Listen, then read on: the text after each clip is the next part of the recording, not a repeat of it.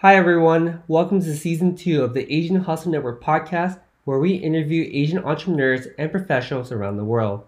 And for this season, we're going to take our conversations deeper about our Asian identity and hustle stories.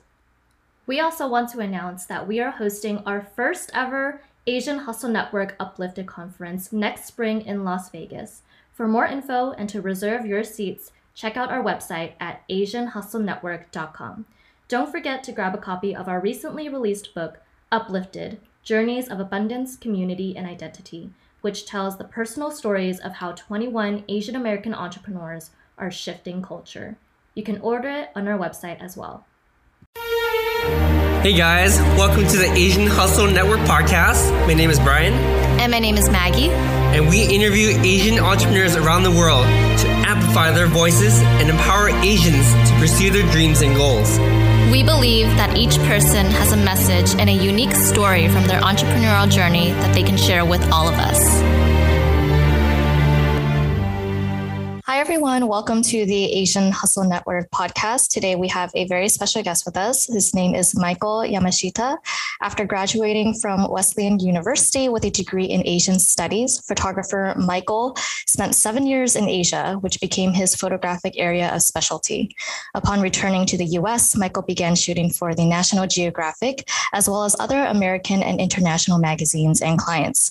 Combining his dual passions of photography and travel has culminated in a career spanning over 35 years, an Instagram following of more than 1.8 million, and most recently entered him into the world of NFTs.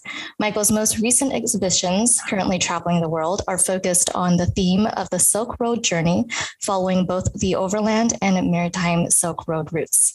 In addition to Michael's focus on Asia, his work has taken him to 6 continents. Michael has also published 13 books, mostly inspired by his 30 National Geographic stories.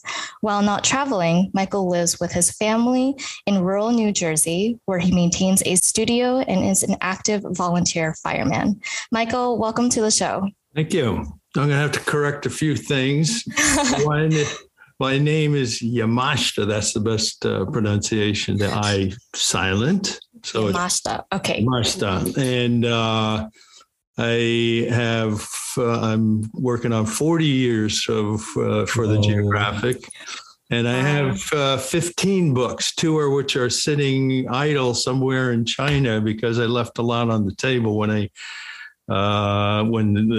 COVID shutdown happened. And so actually I was on my way there in February of 2020, and then suddenly, of course, my flight got canceled. China closed its borders, and I haven't traveled since. So, Anyway, so So anyway, where do I start? Oh man, we want you to start from the very beginning. You know, like what was your upbringing like, and how did you develop such a passion for travel and photography? Because obviously, it shows throughout your entire work. You know, we're watching some of your clips and videos earlier.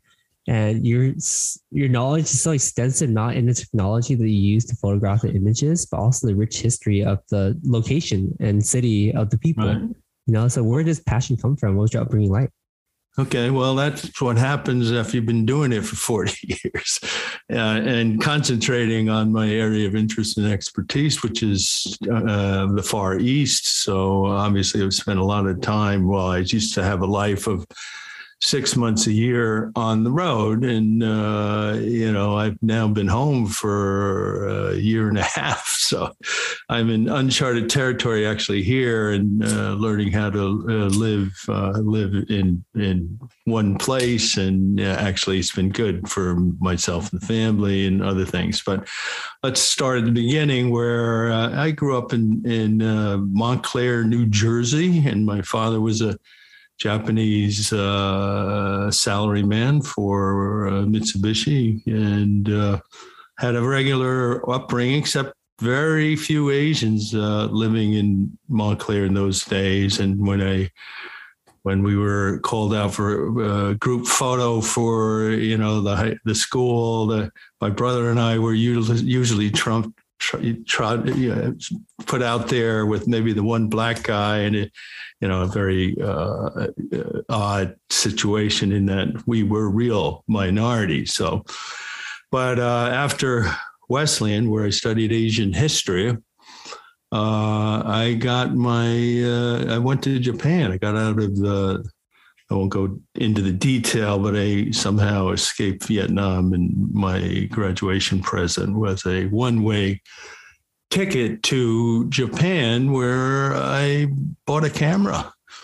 And just like most amateurs, you shoot pictures of what you're experiencing, seeing, and send them back to your friends and family just to kind of show them what life is like. And I got really hooked into the camera and just kept going to the next level after the next level. And after living in Japan for 4 years, I decided I would try to be a photographer. What a great lifestyle. What a scam it would be if I could travel the world and take pictures. And I did have my eye on the geographic. And anyway, I honed my skills in Asia for another couple of years, shooting mainly in Singapore. I got the major client at the time was Singapore Airlines, and I got that account, and they sent me everywhere in Asia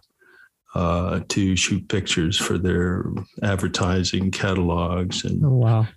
Anyway, after that, I had a portfolio worth looking at, and I went to do National Geographic. And this is in the late 70s, and I was shooting starting in 1979, 1980 was my first. And of course, the first assignment I had was in Hokkaido, Japan. So it took me back to my roots, and I was a cocky guy. I walked in there and said, I can do a better job than any of your guys. I mean, you're right.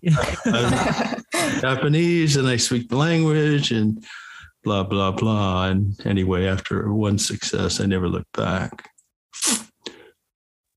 Wow, that's amazing. That's definitely a life worth living, in my opinion. A lot of us kind of aspire to be like that. We also want to be like photographers, and you want to travel. And the fact that I feel like what you've done is basically trailblazing the trail for a lot of us. Like that. I'm pretty sure at that time your parents had different plans for you for your career, right? They wanted you to have a stable job and everything. What was that process like, telling them that, hey, I'm going to move back to Japan, and then I'm going to start taking pictures around Asia? Like, what was their initial reaction regarding that? And what was the industry like at that point? Take us back to like 1979 or in the 1970s. What was the industry like for like Asian Americans to sort of break into that field? That's something that we want to hear more about too. Yeah. Well, first of all, my father was actually very supportive, of course, very supportive about sending me to Japan, and I was able to get a visa, long-term visa through family friends in Gifu, where my family is from.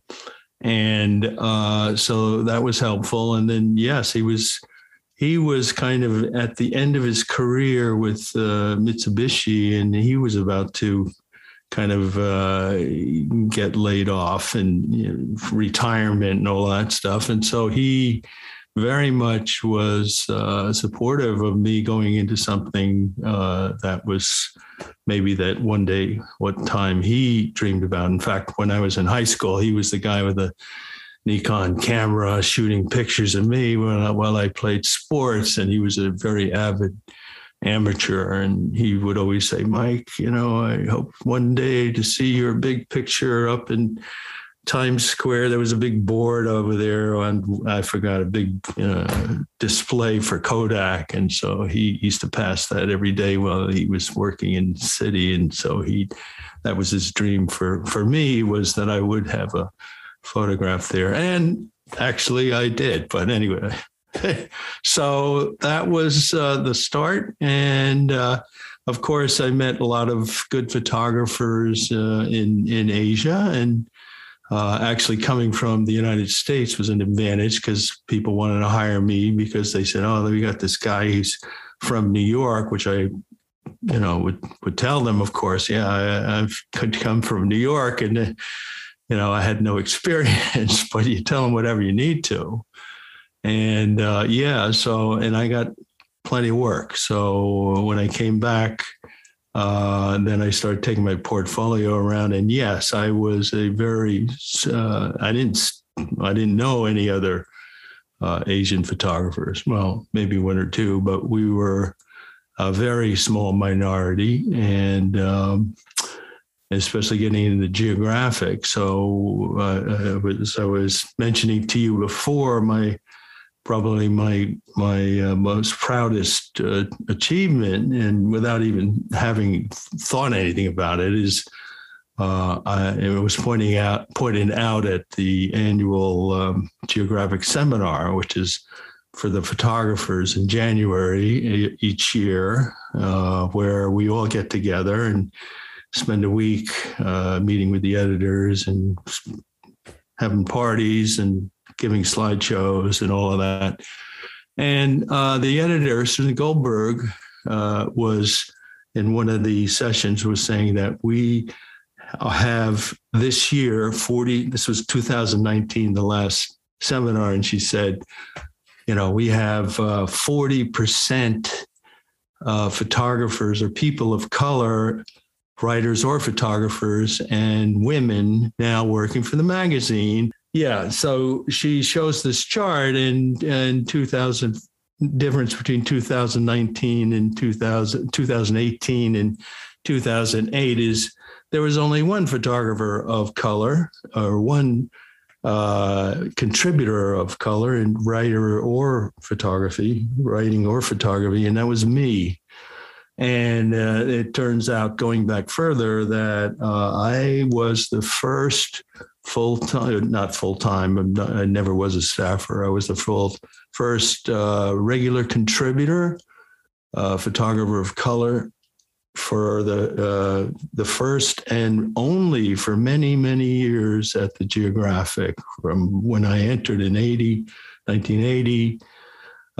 Pretty much right up well, now, of course, there are quite a few and many of my friends, Asian friends, now working for the magazine. But yeah, I'm very proud to say that I indeed was a pioneer, and it was nice to be recognized as that. And yeah, I didn't spend a lot of time thinking about it, but there was myself and one Asian picture editor, Elizabeth Chang Christ, who she and I collaborated on quite a few stories, and we used to always go, "Oh yeah, the Asia team," because yeah, it was a rarity. And the other thing is that most of my stories were in Asia, so it was a good combination. That's awesome to hear, and it's good hearing what the perspective was like back then, and seeing how far that we gone. Although there's still a long way to go before we get more people into the industry.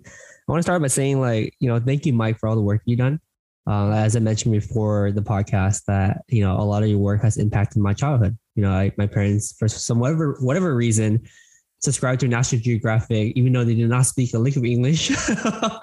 And I end up reading National Geographic history a lot, so you really had profound effect on my upbringing and my childhood. So I'd like to thank you for that.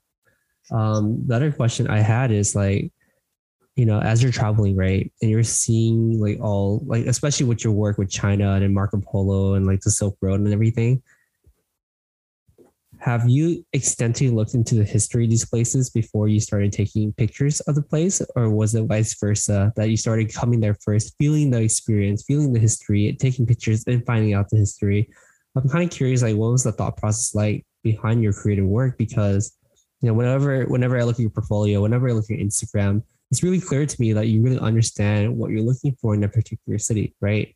For example, I think your team sent me over a video of you taking photography pictures of the New York skyline.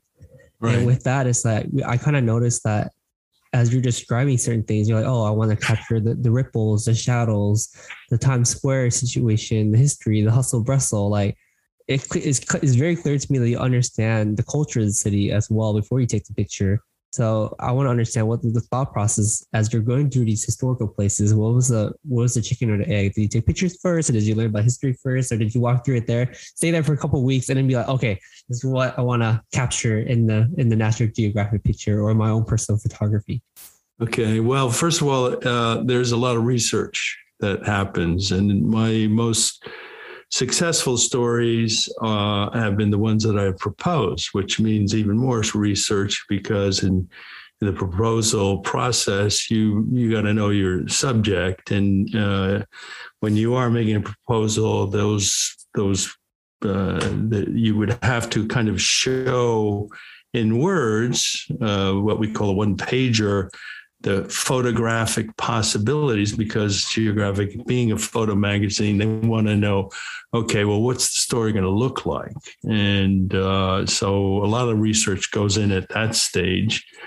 Also, you become the expert because you work there all the time. And I've done most of the China stories over the years for the Yellow magazine. And, I kind of knew what would be the next story, because in my case, I ended up very methodically going through all the kind of the icons of China from Silk Road, and of course Marco Polo, and the Sea Silk Road with Zheng He, and various Great Wall, Grand Canal. I did them all. In fact, to the point where now I'm not even, I always ask my friends, hey, is there any other story that I may have missed? Because it's been I like doing cultural stories and shooting places and things that are fast disappearing. If I have any legacy, it's the fact that I have a large archive of photography that can't be duplicated, because much of what I photographed no longer exists. So that has been a big part of my process. So, I'm always looking for some kind of new story, and usually it's very remote. I haven't done many city stories, though, of course, New York is across the river. It's about an hour, a little more than an hour from where I'm living here now in New Jersey. And of course, my base. And hey, somebody says, please go shoot New York from the air in a helicopter, which is what I was doing last month, which is what I sent you. And the Sony is a big sponsor of mine, and that's what that was for. But yeah, it's a combination of, and then of course, when you get on the ground, there's other stuff that happens, and my fixers, the guys or the women who put the subject in front of me, I say are the unheralded, the unsung heroes of journalism, because these people you depend on them to not only find you the subjects that you have already kind of researched and are on your shoot list. That's the point, is I'm not wandering looking for something to shoot. I am there in the place that we are going to, because I know there's a picture that exists there. And so we're going to go make a picture of something. And so that, I'm working in Tibetan Plateau, where I have been along for quite a while now. We map it out, knowing exactly, okay, well, there's this great monastery here. They have, it's at the top of a mountain, which normally they are, which means you got to climb to get there. And there's a lot of logistical stuff, but, I'm looking for something that is either in my mind's eye because it's important for the story, or there is something I've read about or heard about that I know is going to make a picture, and that's why I'm there. I love that. I love that you think it through before you actually go to the location and learn about and research about the history of each and every single landmark and location, and just becoming an expert in learning about the history and stories of these landmarks in your photographs. I do want to know, how have you seen your style change over the years, from when you were shooting in Asia? Did you have one specific subject or thing that you just loved shooting? And how has that changed over the years? Well, it's, making a living as a professional is often, it's not your choice. You're looking for subjects that somebody is interested in seeing to publish a photograph, or if it's a commercial client, they're are reasons why they need a picture of that. So it's not like I have time to. Of course, I do personal work as well, but most of it is, especially in the early years, was, I'd jump at whatever the job was, even if I didn't know the place or didn't even know how to shoot the picture. I'd say yes, and then figure it all out later. So it works in many ways.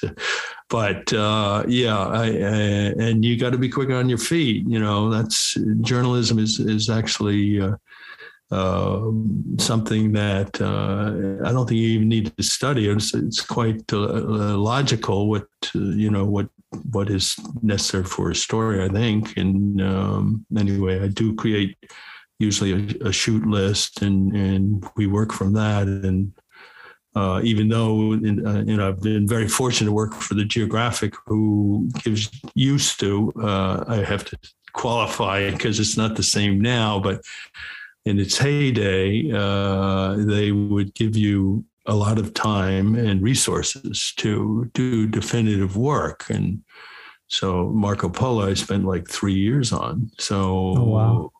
That sounds like a lot of time, but when you go through a dozen countries, it translates not quite so, luxurious in terms of days. So, you are moving fast. It's not like you're waiting for the perfect sunset in every place, or, you don't have time for that.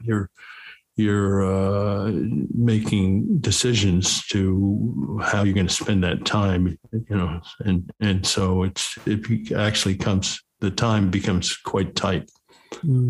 That actually does make a lot of sense.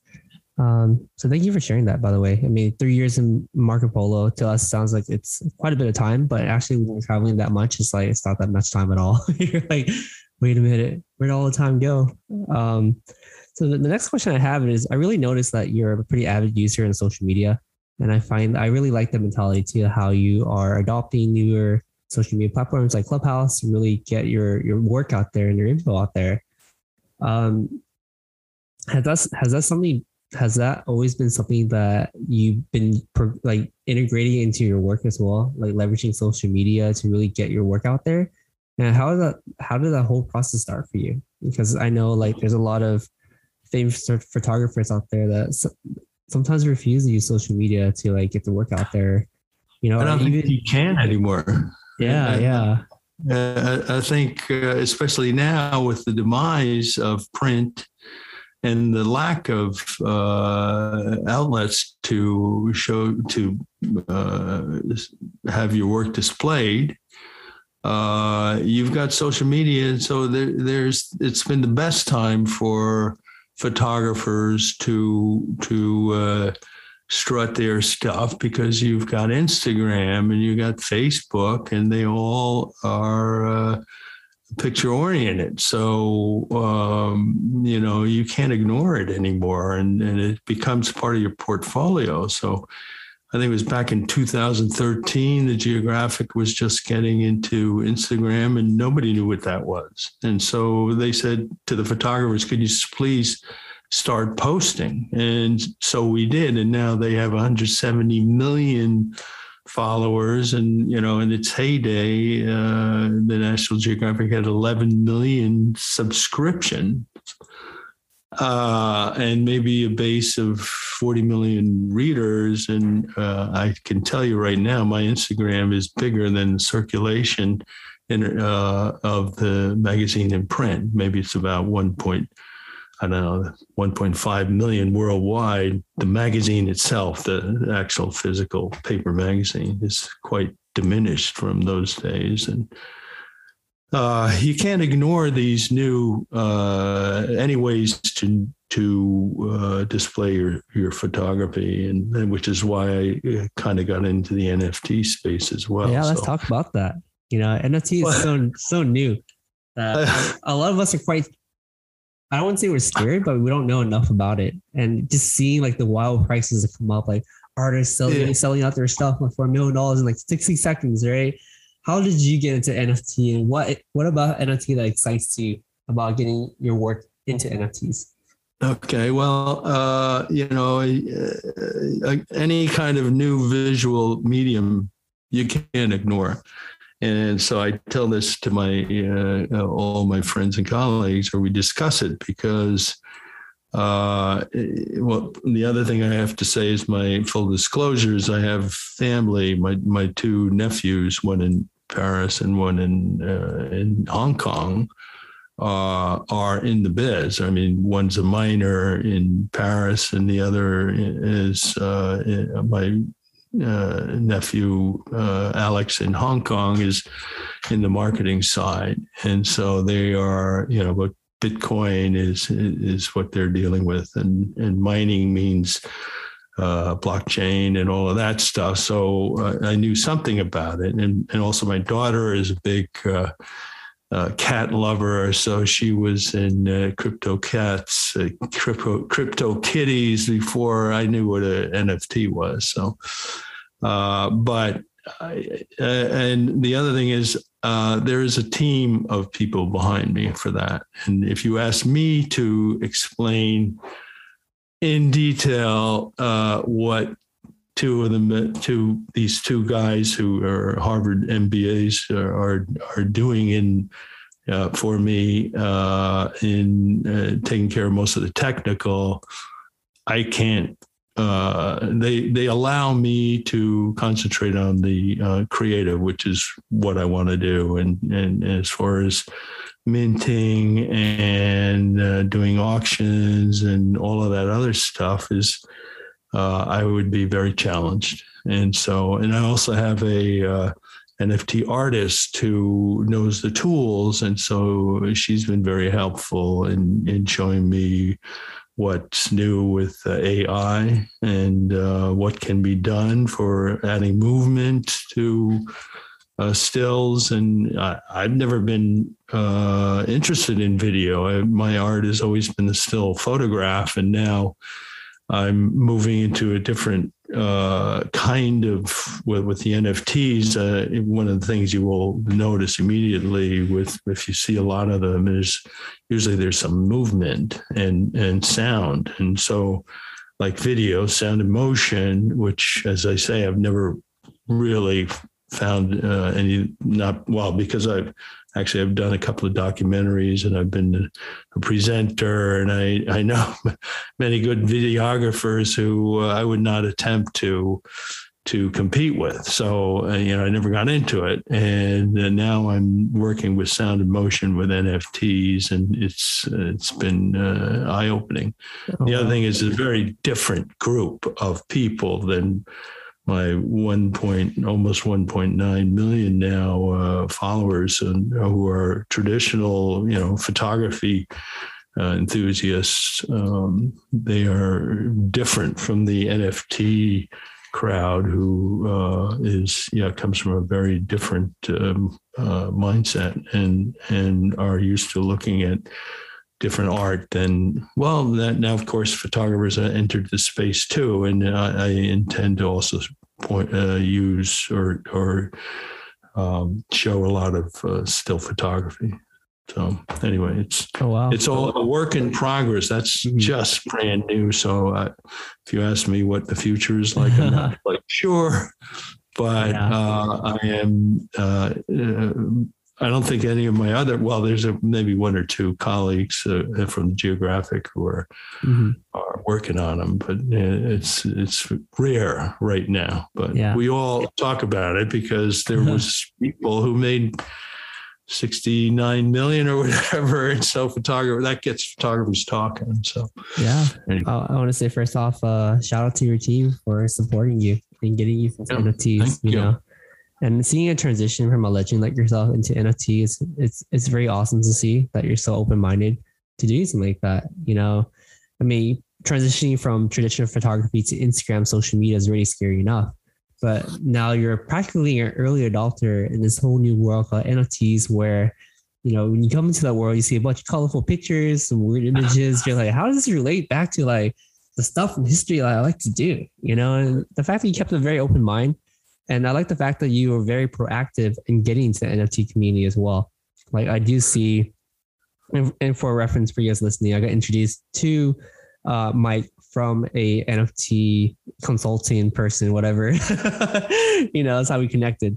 So I really appreciate that open-mindedness to really get into this new world. Because even for myself, even for Maggie too, like we still find a lot of fear of us getting in there because we just don't know, right? But a part of success is being able to identify new trends and getting there early enough in order to be the big whale and make the big wave, right? And that's what you demonstrate over and over.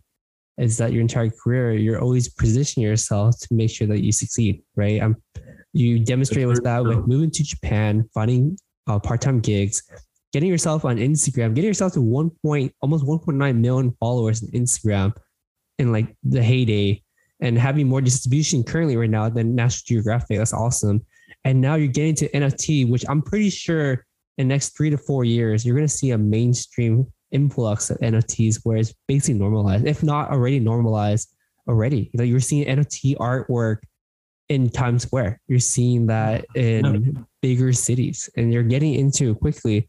So the next question, I know you mentioned earlier, like, don't ask me about the future NFT, blah, blah, blah. But I'm kind of curious too, like, how have you been adapting your style and your work and conveying that vision to your team and getting your work into the NFT stuff? How have you been conveying that stylistic point of view to your team and really get that part moving? Well, that's I struggled with that too in the beginning, because I said, well, how do I transition from still photographies and this traditional photojournalism, which means photographs that are not manipulated. They are, I'm used to I'm a storyteller, and those photographs, my style, if you want to talk about it, is I like putting all the information into a single picture. I'm not used to doing multi-picture spreads. And anyway, so to make that transition was, I had to work it out in my mind how this, again, would work, moving from a traditional to something that I'm very unfamiliar. So Zoe Winters, my collaborator, started showing me some stuff where she took a photograph of mine and put movement into it, taking me back to the moment when I actually took the picture. So probably the most iconic photograph is the one of, I call it Sea of Monks. And it's well known. It's just maybe 100 monks sitting in the snow, and they're before prayer, they're sitting around in, that fidgety period where you are waiting for anything to happen. They're looking around. I'm up on a hill looking down at them. I've got a long lens on, and the photographic process is when you are framing, you're seeing through the lens that these faces and watching their body English. And I see the kid with a yellow scarf on, and he's moving and changing expression. And there's a guy over on the left side who's kind of giving me the evil eye because he doesn't really want me to be up there taking a picture of him. And there's somebody else playing with the prayer beads. And so there's all this stuff happening. And I'm up there going, click. Oh yeah. This kid, the kid's moving. He stands up, click. And suddenly it was like a eureka moment. It was like, okay, this is exactly what it was like when I was really taking the picture. So then there it was. I could, through AI, take the viewer back to the moment where I clicked the shutter. And so we got one of the monks to move, and then we got all of them, not all of them, maybe half a dozen or more to move and do have expression. And that is what I saw. And that is what now you can see with this NFT, which you would never be able to do before. There was another example with a window where there's slight movement, which is what I would be doing when I'm framing. And then I had opened this window and the dust flew out. And so she was able to put in the dust, and then the sun was coming up, and she was, through multiple frames, was able to show that as the sun came up. I only had about, 10 minutes of good light. And then once it's up, then, it's all over. But it was coming up through the smoke of the local villagers' fires. And it was just this nice moment. And so through AI, I could recreate that. And it was like, okay, this is what it was like when I took the picture. And that's what I tried to achieve with the first NFTs that we had out there, was indeed to take the viewer back to the moment of creation. Wow, that is really, really creative. Like that's something I haven't thought about too, because most NFTs I see, it's like digital art. Yeah. But that is a really good point of view, like being able to capture that one moment where it's like, as you're doing your work, that's actually, I feel like this is just as important as producing great photography. It's like, how do you do it? What is the technique? And I feel like nowadays everything is trending towards, how do you do it? How do you done that? How did you capture that moment? Because I feel like, I'm pretty sure you notice this too, but throughout history, like things sort of repeat itself over and over. Before it's about beautiful photography, and now it's about the experience. And I think NFT captures that really well. And shout out to Zoe Winters as well. Like I haven't personally met her in person, but I met her in Clubhouse. She's definitely one of the persons that you should definitely know in the NFT world. And I'm glad you guys are working together. Yeah. Well, anyway, that's why I need a team. And they chose me. It wasn't like I just said, "Oh yeah, well, I want to get into this," and started working at it. I really needed, and I think anybody who's getting into it for the first time needs people who have that expertise, who know the space and know how to navigate through this new jargon. Just the vocabulary is daunting. And NFT people are different. And you do need to get to know the community. It's not the same as this anonymous crowd that follows me on Instagram, which is I'm very happy and with Instagram because of the instant feedback, and that in itself has been a great thing. That shooting for the magazine years ago, you'd have a 30, 40 page story, and a couple of months after the story is published, you might get one or two letters that of readers who ask questions about the story, and that's the only feedback you got. Now, every time I post a photograph, I get this flood of comments, and I read every one. It's part of it is the interaction between yourself and your base, your followers. So same thing with the NFT community. It's not that different. Absolutely. I definitely agree with what you said about, interacting with your audience. And I love that you respond to each and every one of those comments, because that is really what makes the difference and reels people in to look at your work again and again and again, because you're really building a community there. And I think it's so beautiful how you mentioned that, you're able to capture that specific moment and have the viewer of the photograph see exactly what you were seeing at that exact moment. I did see a Sony video of you mentioning, you capture the eyes of the person who's in that photograph, right? And that is really what is the gateway to their soul. The eyes are the person's soul, right? I want to know more about your photographic process. To someone maybe who's like an amateur photographer, what do you do to make sure that your photograph is extremely powerful? Because Brian and I, we've seen so many of your photographs, and all of them are just so powerful. And you can definitely see the power and the strength of the person's eyes. Talk about your photographic process in that sense. Oh, okay.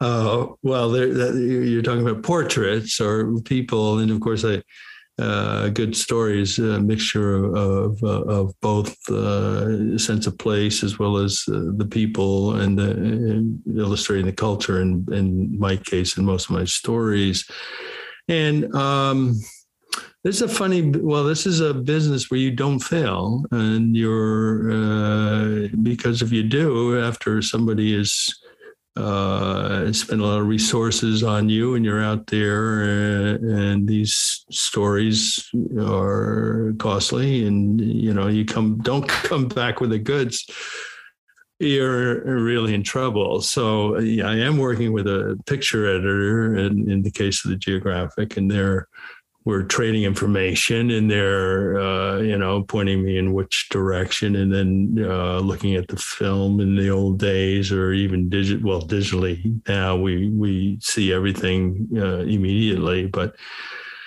you're looking to make photographs that have impact.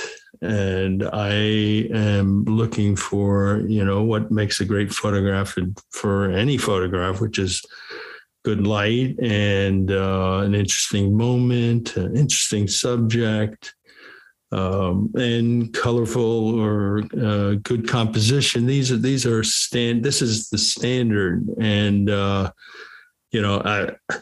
obviously I need to have a photograph that relates to somebody and hopefully grabs them and brings some emotion. So, the way I look at it in the magazine is, it's a big, thick magazine, and there's many stories, over 100 pages, and that when you look at it, you're flipping the page, right? So you're flipping the pages, and bango, up comes this photograph that's visually arresting to the point where that person, that viewer, stops. So you're page stopping them, and they might study the photograph and read the caption, and the hope is that maybe after reading the caption that maybe they'll read the story.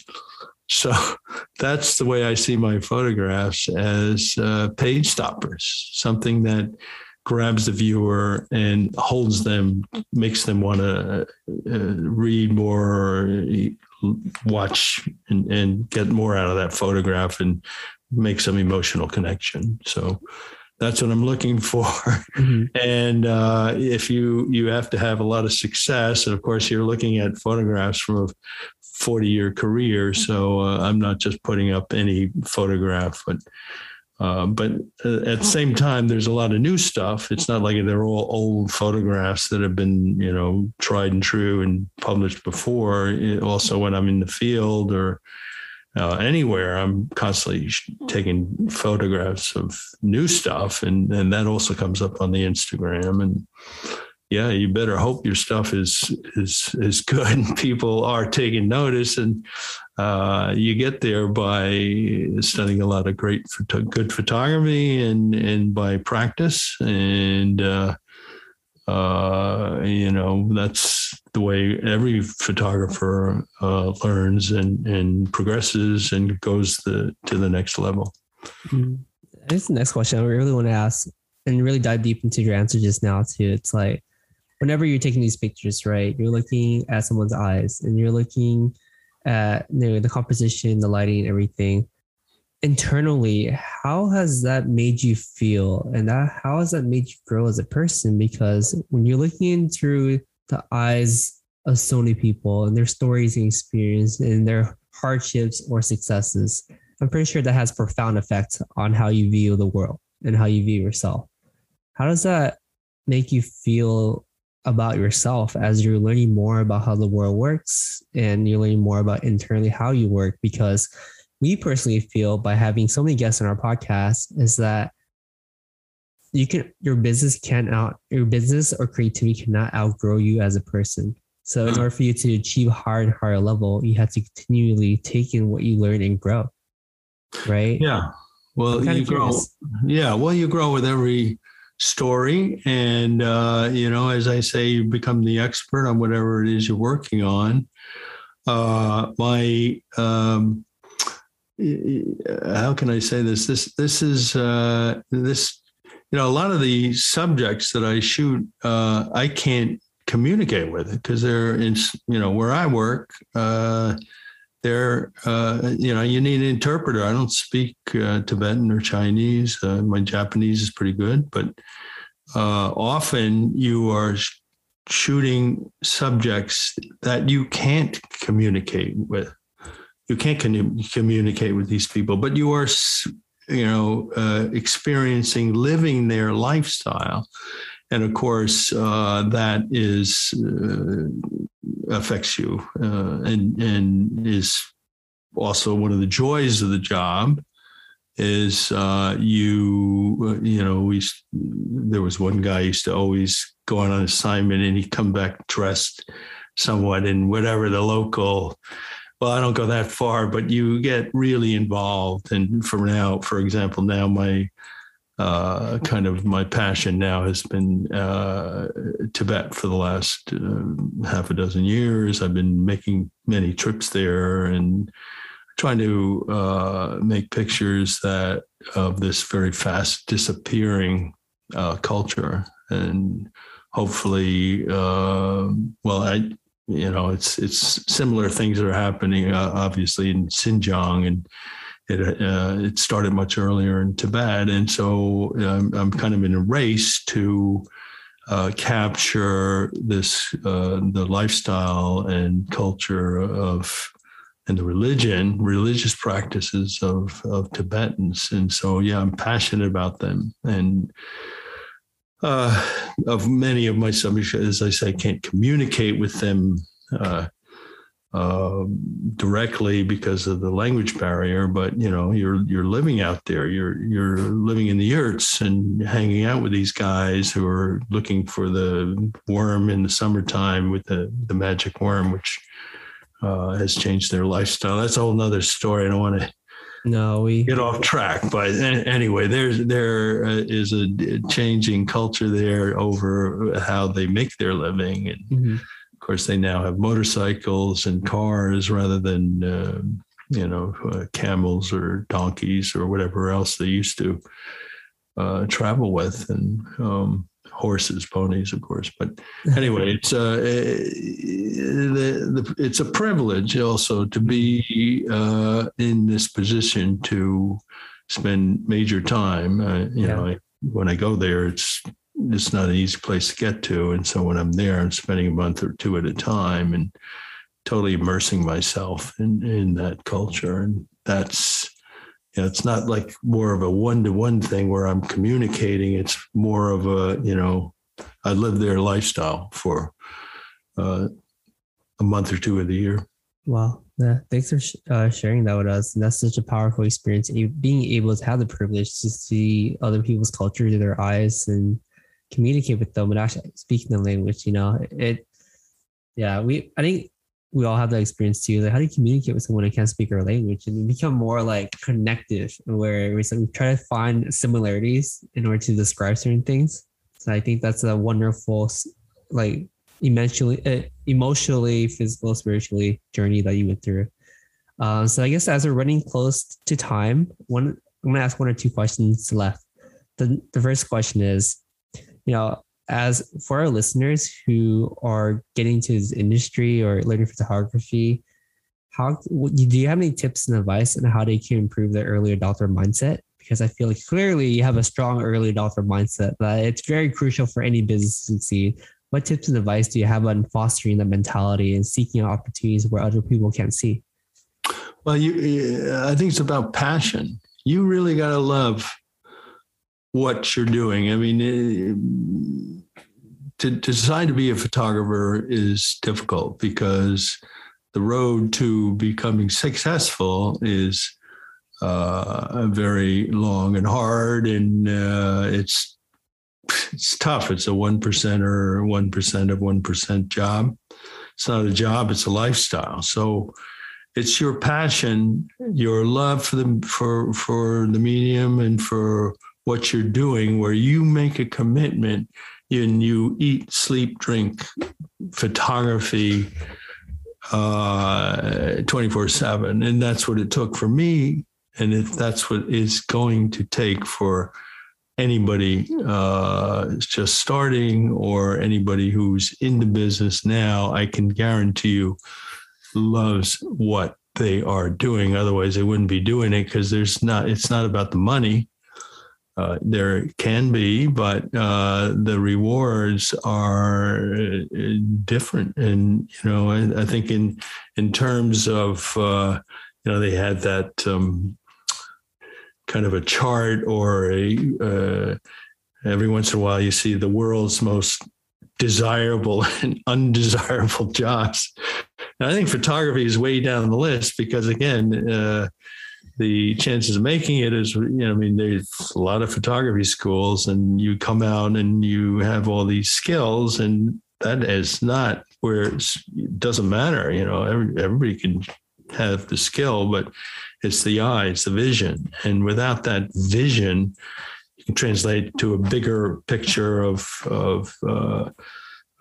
work or lifestyle or anything. You have to have a vision, especially in photography. And without that, you have to get above, be able to rise above the pack. And you can see it, though. I was on a clubhouse yesterday with a young photographer, not necessarily just geographic, but Dina Litovsky, and she is from the Ukraine, and wow, she had some great stuff. And the point is that when you see somebody who is really talented, it just pops out, and you just say, wow, this woman's got it. And that's what you need. You need that. It's never been easier to post pictures. So if you're, Instagram is probably the best. And so you're going to start posting there and seeing, again, reading how people react to those photographs. You can, you don't have a picture editor hanging over your head telling you what or what not is you can post, or what is good or what is not good. You can just see for yourself and see how people are reacting to your art. So it's a good opportunity, better than ever before as far as showing your stuff, but it really has to be good and to rise above back. And, it's a thought process, it's vision, got to be thinking all the time. And as we were talking about in the beginning, I just didn't want to be left behind. Whatever that was new, I wanted to jump into, just because who knew what stock photography was way back when. And, I jumped in both feet and, paid off. And who knows what NFTs is going to do, but Instagram jumped in, both feet, and same thing. If people are starting to do it, then you better get into it, because again, you got to keep changing, and you have to keep reinventing yourself. So I absolutely agree, and you're right. It comes along with passion, not just passion. I want to add on more to that as well. It's obsession in some ways. Obsession, that's a good word. Yeah. No, I am obsessed, still am, and that's what it takes. Yep. There's nothing wrong with obsession, guys. I think obsession is a great thing. It just means they're always constantly thinking about your business and how to improve your craft and your style and your vision. Right. Exactly. And you're always, I look at pictures all the time, and I'm still studying pictures by different photographers, and that's part of the game. Absolutely. Obsession can definitely be healthy as long as you're constantly growing and growing. Yeah. So, Michael, how can our listeners find out more about you and your work online? Oh, God. Well, I think Instagram's the place to go, because that's my go-to place. I'm not as active as you'd think on Facebook. I don't want to get very personal, but I'm posting always on Instagram. So if whatever I'm working on, of course, now with the Afghanistan situation, I've been posting a lot of Afghanistan photographs. And I try and stay current. So whatever's happening in the news, I try to have some sort of peg to what I'm posting according to what's happening that day or that week, or And I also made a decision to, rather than be non-political and non-commercial, I decided finally to use this platform of Instagram to push various, in the case of climate change, which has always been something that it comes with the territory of being a geographic photographer. I've been supporting a lot of my colleagues as well as other people who are working towards climate change and or at least getting word out. When all the anti-Asian bias started happening a few months ago, I started posting about that. So I've become much more environmentally conscious as well as socially conscious, and deciding to actually use that Instagram. The NFT thing, I must say, I disclose that a lot of the posts are not, I am not even in control of. My team is taking care of a lot of the promotion and PR when it comes to the NFTs. But yeah, you can get a good gist of what I'm all about if you just follow Yamashita Photo at Yamashita Photo. And especially for an Asian group, that's what I do. And so I'm always posting, and and I take the caption writing very seriously. And I like to give kind of a historical perspective and not just throw a picture out there with a one-liner. And in fact, I spend a lot of time with those captions trying to educate. So the ultimate East-West connector, as I seem to always have been, publishing stories from the East and having shooting in the East and publishing stories in the West has been my thing. And of course, now I also have a big following in China, and my Silk Road East meets West exhibitions are going crazy over there. So I think I had 24 in the last 2 years. Wow. Yeah. I love that. I mean, thank you so much, Mike, for sharing your story with us. And thank you. Good questions. Your vision and everything you've done for the industry and for reputation, and using your platform for social good as well. I mean, highly appreciate that. Mike, thank you so much for being on the podcast. Thank you. We appreciate you. Thank you so much, Mike. All right. Well, I think you're doing a great job too. It's nice to be recognized. And anyway, thanks a lot, guys. Thanks, Mike. Catch you on the next one. Hey guys, we hope you enjoyed this episode. Please subscribe to the show. We would like to get to the top 10 on iTunes, so be sure to leave us a 5-star review. We release an episode every single Wednesday, so stay tuned. Thank you guys so much.